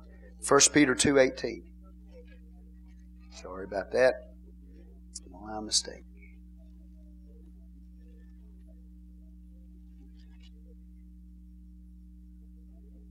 Okay, verse 18. Look at this. Servants, be subject to your masters with all fear, not only to the good and gentle, but also to the froward. So when we go to work, you got a boss that's just, you hate them. They're not good people. Then as a Christian, how are you to react to that? How do you handle that? Yeah, the Bible's very clear. Subject yourself to them with all fear. It's not because they deserve it. It is because you're doing it as unto the Lord and God said to. Amen. Some of y'all, have y'all ever had a really bad boss? Really, we just call it a jerk. You ever had a jerk for a boss? Anybody here? Yeah, a few of you. Just a total, absolute jerk. Amen. Well, you go in there, you still be submissive. You keep a right attitude. You keep a right heart. You don't cuss them out. You don't talk bad about them behind their back. You subject yourself to them. Amen. According to the word of the Lord. Okay, a few more things I need to cover and I'm going to let you go home. What if you get in a situation in the workplace and this is tough in the sense that to try to, put it in a box, but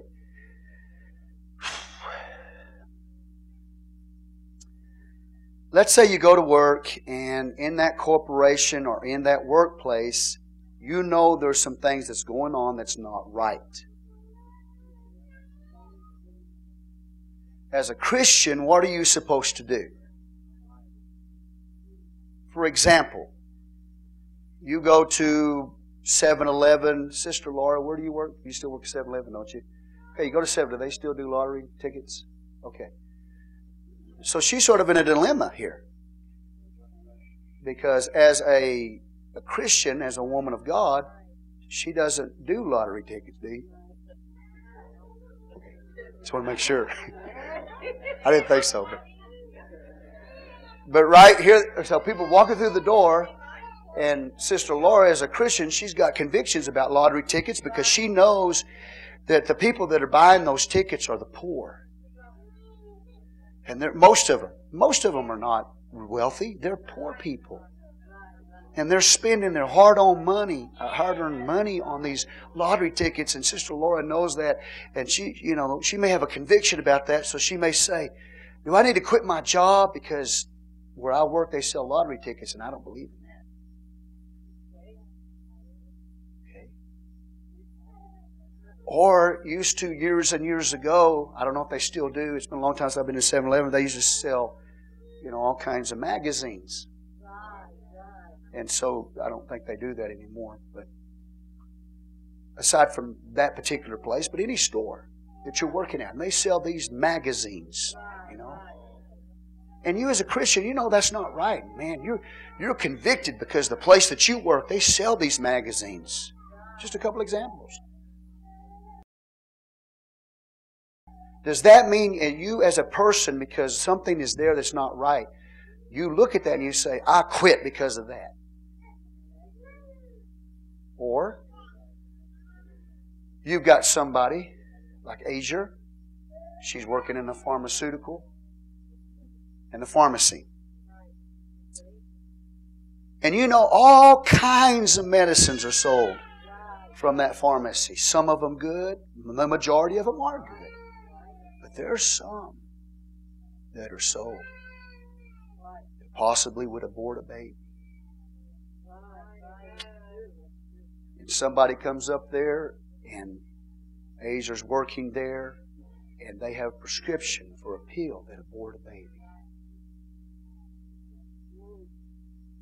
And that becomes a conflict in Asia because she's a Christian and she doesn't believe in aborting children. Do you quit? Does the Bible have anything to say about that? Or let's say you're involved in the media and you're a television producer or whatever. You work at a news station.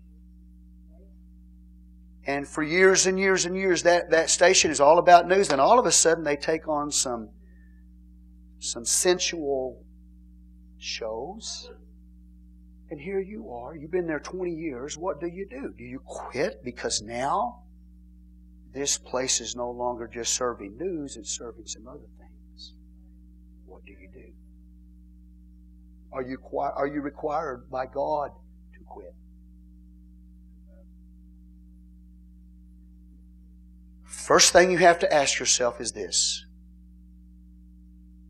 Okay, and knowing the things that are there that are wrong, can you as a Christian work there and continue to do good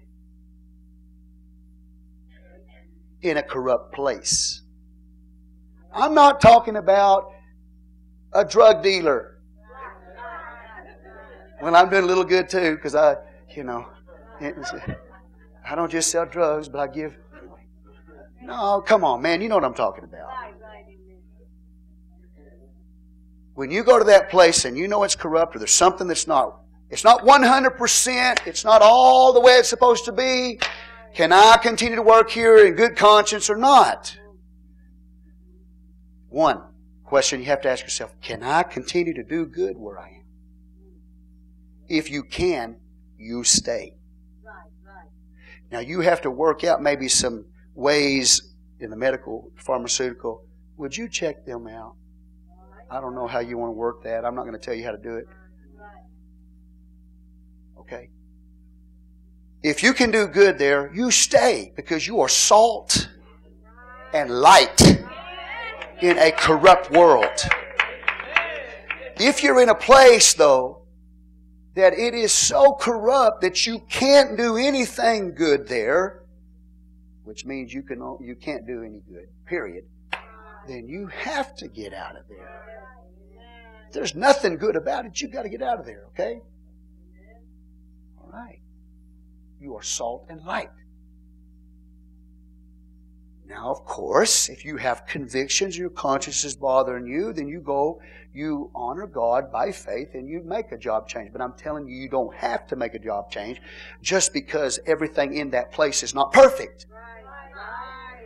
Because there is no such thing as a perfect job in a fallen world. So you have to understand work in the realm of fallenness.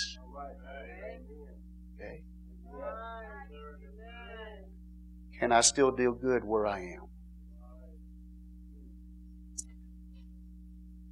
Joseph continued to work for an evil, corrupt man called Pharaoh. That man claimed to be God. That man claimed that he owned all of Egypt. It all belonged to him.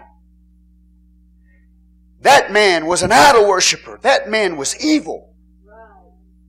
Joseph worked for the man.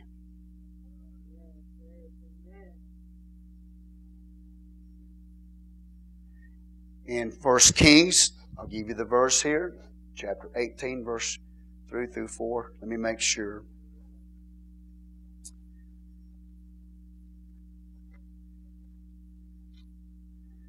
Brothers and sisters, do you understand that if every time we find some little bitty, maybe not little, maybe it's big, something that doesn't allow my job to be perfect, that every time you find that, you're going to go and quit the job and go somewhere else. You're going to find out it's going to be in every place you go. You're not going to find a perfect place. There's going to be some corruption, some corrupt boss, some activity there that you don't agree with. But you stay there and you keep doing good. And you let Jesus Christ be glorified. You let His light shine through you. You be salt in the midst of that corruption.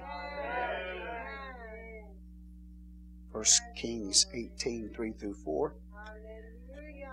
Everybody heard of a man by the name of Elijah? Eliyahu? The prophet? Ever heard of Obadiah?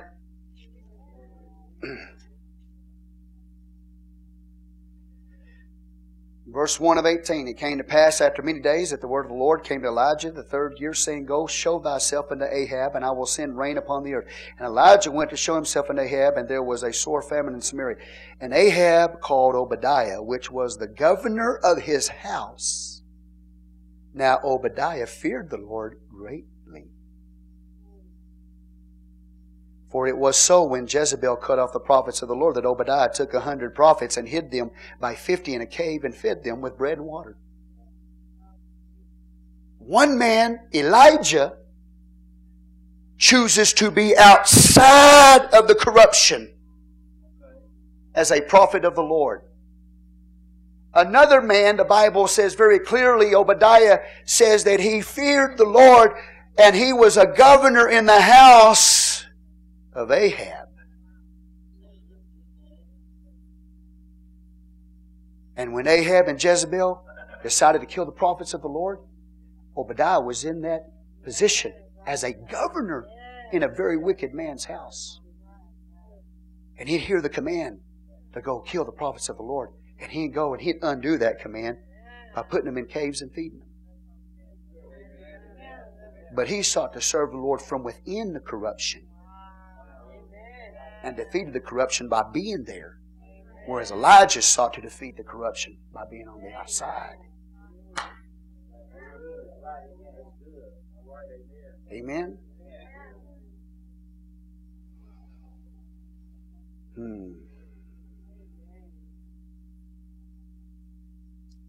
Very quiet in here. Okay. So I don't know what you might be facing in your workplace. I, as a pastor, have known men that went into their workplaces and there was alcohol that was served there. I know there are people here today, maybe you work in stores where alcohol is served there. And all kinds of illicit things are sold there. What difference is it? You would say, well, I think you need to quit. Because they serve alcohol in this restaurant. But you won't go tell your daughter to quit her work at Walmart. And they sell alcohol. Sometimes there's so much inconsistency in us. We want to pick at every little thing. The whole point is, I'm trying to give you Bible, that you're gonna see something that's wrong, man. Okay. Well, one place I can go to, I'm never going to have a difference with, and that's the church. Brothers and sisters, this is not infallibility here. Infallibility is not standing in front of you, and infallibility is not sitting next to you. Okay? There might be, and you know, I'm not trying to say corruption here. There's no corruption here. But I'm saying, do you think that 100% of you are always going to agree everything that I say and do here, or that we do here as a church, or the way what color carpet we got, and how we spend our money? Well, I don't think we ought to be doing that. I don't think we ought to spend our money that way. I mean, I've had that. one person got all bent out of shape because we're going to put some tile in the gym over there. I don't think we should be spending the Lord's money on gym floors. I mean, that's a long time ago. All I'm trying to say to you is that there's no perfect place, not even in the church, man. You live in a fantasy world. I know people, they live in a fantasy world, man. Some of them are controlled by devils. Okay? So we try to run this church above board according to the Word of God very carefully. Okay? But I'm just telling you that there's nothing perfect in this world. Is everybody with me? Well, I won't quit because I'm holier than them.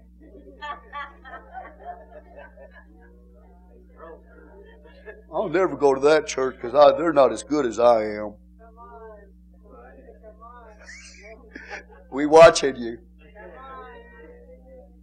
Just see how good you are.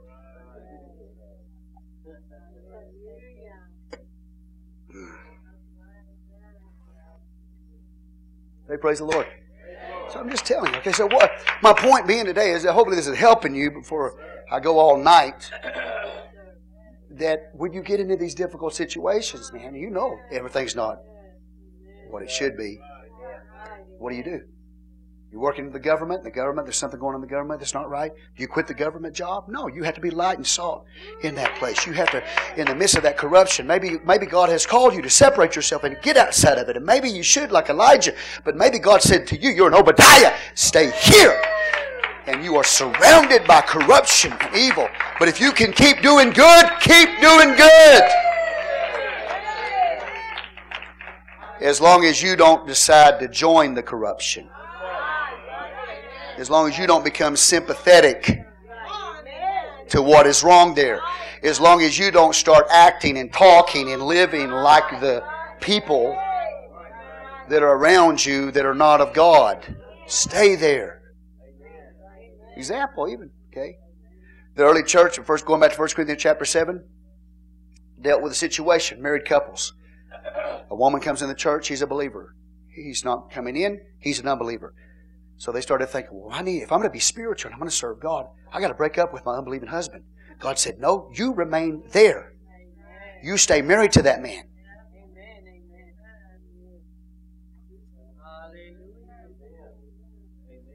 It's going to be hard, but you glorify God. Not a perfect situation. Now, okay, I'm talking about the workplace. I'm not talking about school.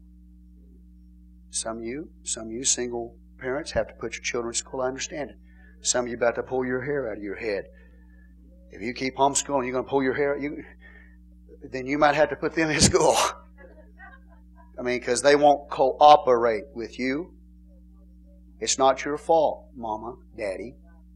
The kid won't do what they're supposed to do, so you might have to put them in school. But you have to be careful and understand, just like in the workplace, just like you can be influenced, they can be influenced. Be careful. I said, as long as you can do good, stay there. But if you're starting to turn into them, you probably better get away from them. You started working there, you had good morals. Then you hung around all these people that didn't, and all of a sudden you started lying. Anyway.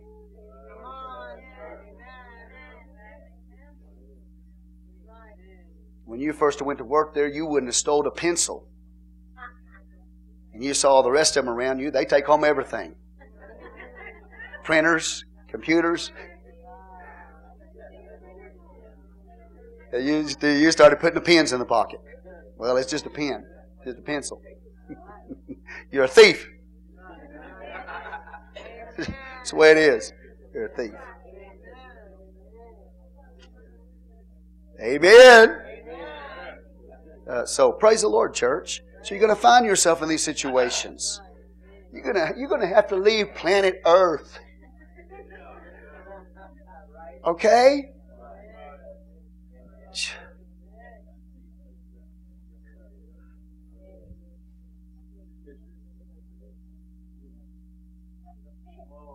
But when you make decisions, especially in the area of righteousness and things like this, make sure you're consistent. And don't go over there and tell somebody else to do it just because you did it. You need to get out of there because I did. No. Just because you did doesn't mean they got to go too. Okay? Say praise the Lord. And I know how infinitely wise y'all are. The point is this, okay? If the man, the news corporation, all of a sudden, and there's a history. I read about a man who was in a situation like that. And he decided, he went to different people, his friends, and asked him, what should I do? Should I quit? Because they're showing these shows I don't agree with. It used to be just a news thing. And some of the friends say, yeah, you need to get out of there. And others say, no, you need to stay there and be a light. He decided to stay there. It wasn't but a few months later, they got rid of that stuff because they said, this doesn't fit with what we're trying to do here. They got rid of it. What would have happened if he'd have quit his career of 20-something years, I think that's what it was, and left, and they got rid of the bad stuff anyway. Dumb decision. Okay, so anyway, praise the Lord, you got it. The infinitely wise people here tonight.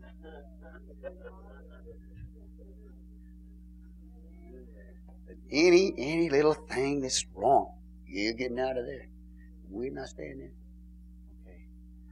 What would it be like to have a world with no Christians? What would it be like to have a workplace with no Christians? God, literally, He took you, He took you and put His seed in you that He might then sow you back into the world. So that you could be an influence. I know I'm talking long. I can see your faces. Well, yeah. Yeah, Pastor, we surrender. We surrender. We surrender. We surrender. So let me go on. Hallelujah. Sometimes I'm like an attorney. Pleading the case. You get it? No, I don't get it. Okay, let's talk some more.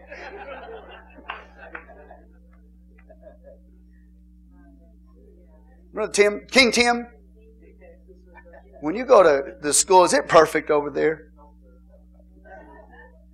Oh, no. What are you doing there? You should have quit a long time ago. You know? Not good. All right. Next thing I want to talk to you about is supportive roles. Sometimes you need to be willing to take on a supportive role. Okay, I promise you, I've only got a couple more things to do just to comfort you in your pain. You have to be willing to take supportive roles for things that you want to do on your own. You say, I want to do that myself. And God says, no. Even a king has limitations. David, and we're preaching on the life of David. We're just starting it. It's just fascinating to me. And we've done it before, but I'm learning so much about the life of David. What it takes to make a man of God. And David, remember we talked a little bit about it Sunday morning, how David said, I want to build God a palace. I want to build, here I am in a palace and he's in a tent. I want to build God a palace. And so the prophet first says, do what's in your heart, David. And then God spoke to the prophet at night and said, you go and tell him no. Said, he's not going to build a house for me. I'm going to build a house for him. Why? Why? God said, because he was a man of blood. He was a man of war. Now, there was nothing wrong with David being a man of war. He was defending the nation of Israel. He was in the will of God when he was shedding blood and defending Israel. But God said, you can't build the temple. I want your son to build it because it has to be a peacetime work. Not by a man of war, but by a man of peace. So you have to understand that sometimes you have to be willing to take on a supportive role because there are limitations in your life that God puts on you. that will not allow you to do what you want to do. And God put those limitations on you. He put those limitations on a king. Somebody that you might think he can do anything, whatever he wants to do, anytime he wants to. God said, no, David. You're limited on what you can do. So you'll take on a supportive role. You'll gather the materials, the goods, the gold, the silver, and everything, and you'll get it ready, but somebody else is going to do it for you. How many of y'all want to take on supportive roles for things you want to do? Amen. Well, sometimes people leave too quick and get into the ministry because they want to be the pastor. You know, man, maybe God has limited you. If God is telling you to do that and do that, by all means do that. But maybe God is saying, no, you have to take on a supportive role. I'm putting limitations on you.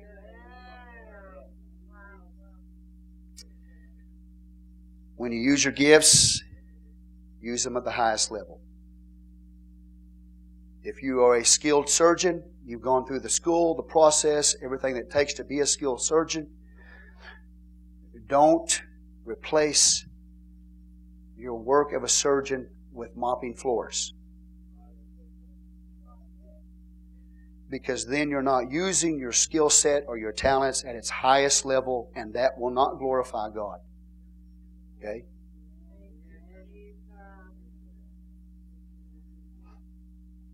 Luke 12:48.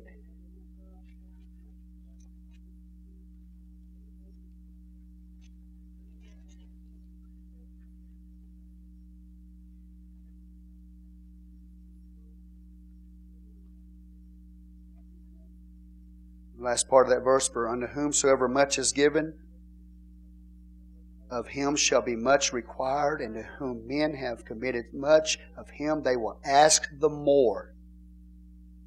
Okay? So if you have been given much, what it's saying is you need to function on a very high level.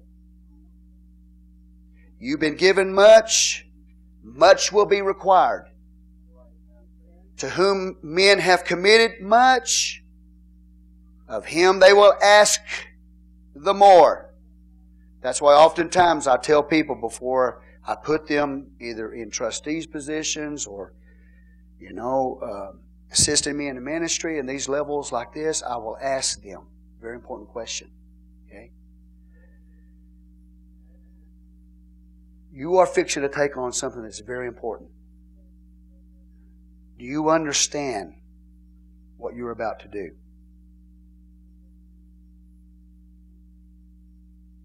To whom men have committed much, of him they will ask the more. That's why it's extremely important for leaders in the church and whatever, that you function on the highest level. Because like myself, you have to be an example to this body. An example of prayer. An example of worship. An example of praise. An example of holiness. An example. Because a lot has been committed to you. Therefore, you're going to be required a lot. And if you're not willing to pay that price, then don't accept that office. Okay? Because it's not going to be like this. Well, brother so-and-so, he don't do it, so I don't have to. You are in a higher level of commitment. We're watching you. The church is watching you. The church is watching you. The people on the platform are watching you. The pastor's watching you. He's watching you. Everybody's watching you. And if you're not willing to be watched, and have much required of you, then you need to get out of that office. Because we don't give complimentary offices here.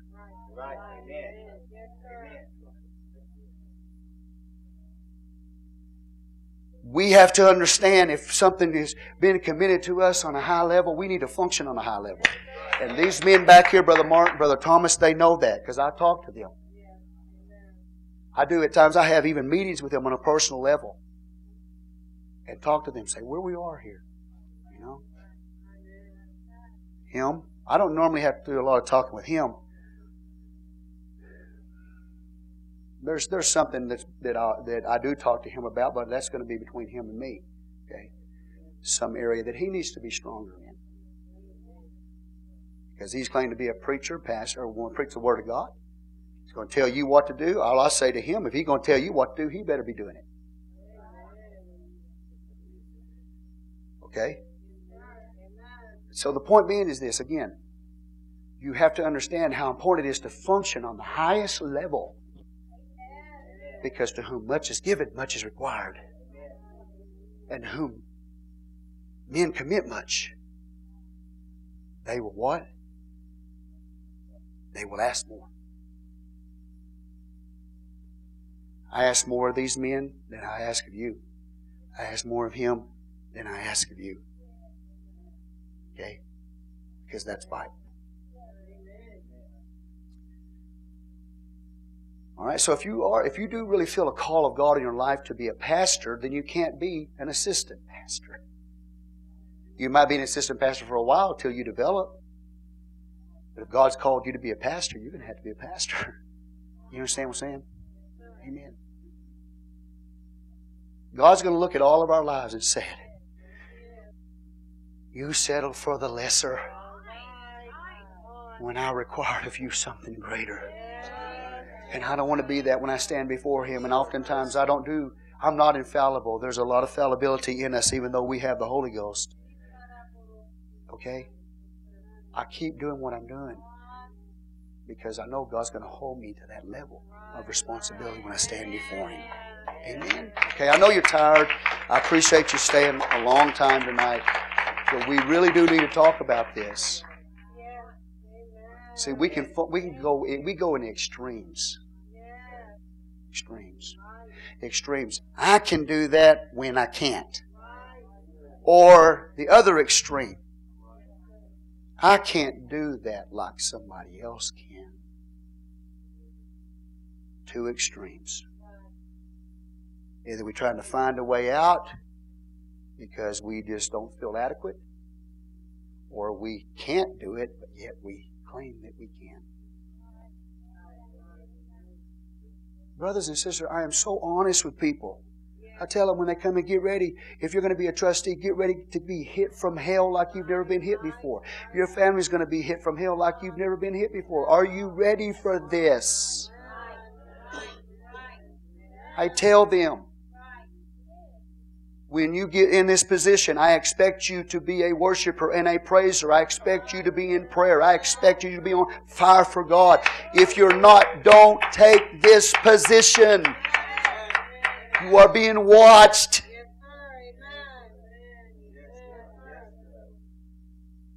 Okay. But then on the other hand, if you're called to that high level and God has equipped you for it, and you say, no, I'm not going to do it, because it's just going to require too much from me. You're living below the call of God. And God says, you've been given a lot, and a lot's going to be required of you, and you weren't willing to do it. Don't look for a way out. Okay, everybody with me? I mean, you got a surgeon over here mopping floors, man. What are you doing, man? You're going to mess your hands up. You know, on his knees. What are you doing? Those are skilled hands. Get over there and do some surgery.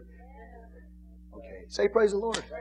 Say praise the Lord. Don't be the person extreme. Well, I can't do it. Somebody else can.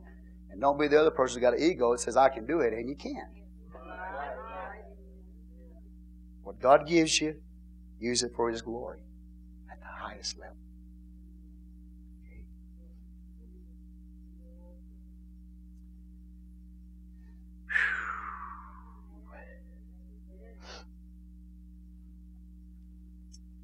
Example, the Apostle Paul. I made reference to him earlier as I read 1 Corinthians chapter 7. The Apostle Paul used his skill set, used his talent, used his abilities, his unique man. He was a unique man to the glory of God. 3 missionary journeys, traveled over 12,000 miles, land and sea. He could preach to the Gentiles and preach to the Jews. He was comfortable with Roman and Greco-Roman thought as he was with Jewish religion. He could function in both worlds at the same time with no problem because he was uniquely gifted. What would have happened if he said, well, I'm going to go over here and I think I'll mop floors? I don't think God would have been happy with him. No. Someday, really, brothers and sisters, I want to. There's a book, I think Scorgy's the writer of the book. It's called The Unfolding Drama of Redemption. It's about that thick. Somewhere in there. And he talks about the Apostle Paul, his uniqueness. And me and Jeremiah, we were working on a report for him. And I was blown away by the unique making of that man. His training, his school, where he went to school, a Greek school. He went to a Greek school in Tarsus. A Roman citizen. Could speak Hebrew. He could speak Greek. Okay, so anyway, y'all know. Someday I'll tell you about the man. Just amazing. He served God on the highest level he possibly could and glorified God in two worlds. Don't settle for less. God's calling you for more. Amen. But be content where God has you right now until you know for sure God wants you somewhere else. Amen. Say praise the Lord. The most important thing is that you do the will of God. That's the most important thing. That you do the will of God. That you're a born-again believer. You're walking in holiness, serving God wherever you are. Amen. And just do the will of God. I love all of you. Thank you for staying so long. For all of you laborers out there, even this man here, Ben Sirach, in the Apocrypha, makes this one statement. I want to leave it with you as you leave. Because sometimes people who are laborers think they're less than, or they're inferior to other people. But even Ben Sirach, a very wise man who had a school, he says, do not hate hard labor or farm work, which was created by the Most High. Amen. So whatever you do it for the glory of God. Please stand. Amen. God bless you. I love all of you, and I appreciate you being here tonight. Father God, we thank you for this people. God, we ask your blessing to rest upon them as they go forth from this house to labor, to serve you. Some homemakers, tending to their children. Some out in the workplace. Various occupations and vocations that this assembly works in. Father God, some here tonight are going to school and working at the same time to develop themselves to function better as a human being. Whatever that is that they're doing, we pray that you help them, strengthen them, bless them as they walk in fellowship with you and glorify you and do good for other people wherever they find themselves in this world. In Jesus' name we pray. Amen and amen.